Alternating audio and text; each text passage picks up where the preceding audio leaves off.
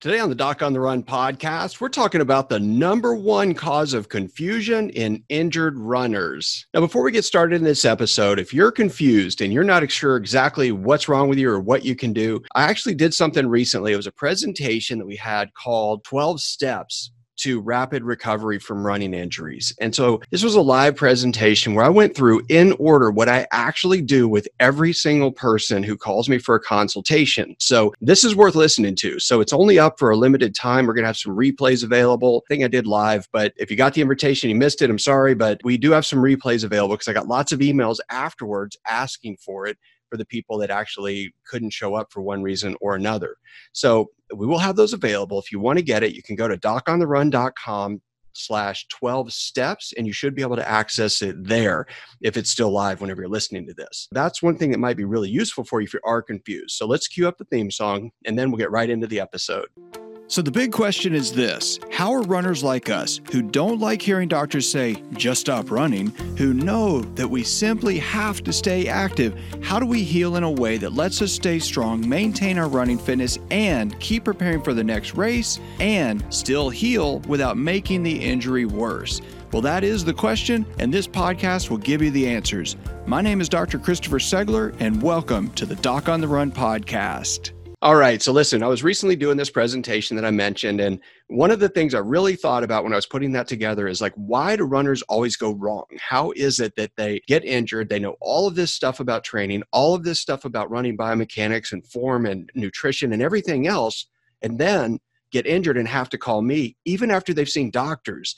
And what it is that really what it is that we get things wrong. When you get injured, every single person, every time I've worked at a finish line of a marathon as one of the volunteers who helps people that show up and wind up in the med tent, all the people that I know who get injured, who are on a triathlon club or training for some big event, even elite athletes, what they do is more than anything else, they say, I have this pain, what is it? And they shift their focus in a direction that is completely counterproductive. And many times they wonder for days or even weeks, what is this? Why do I have this pain? What is the pain? They try to put a name and a label on it instead of really paying attention to what it really means.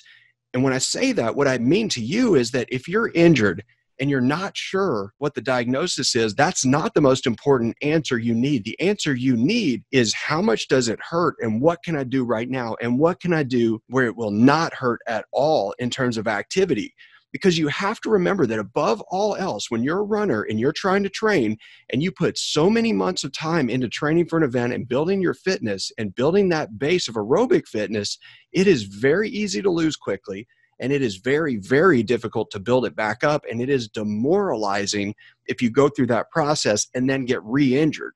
So what you have to do immediately is start figuring out what can you actually do and how bad does everything hurt with everything that you try, because these are going to be guiding principles and the things that actually sort of focus and channel your energy so that you can maintain your fitness, because you have to have a measure on what to do. And the unfortunate reality is that many of these runners who've been off for months, they've been in a fractured walking boot for 4 weeks or 6 weeks or 12 weeks, and they get pressed and they get bummed out and they think their doctor's doing a terrible job because they're still in a boot. And then they call me for a second opinion. The first thing I do is I ask them, how much did it hurt right afterward? Most of the time, they have no idea.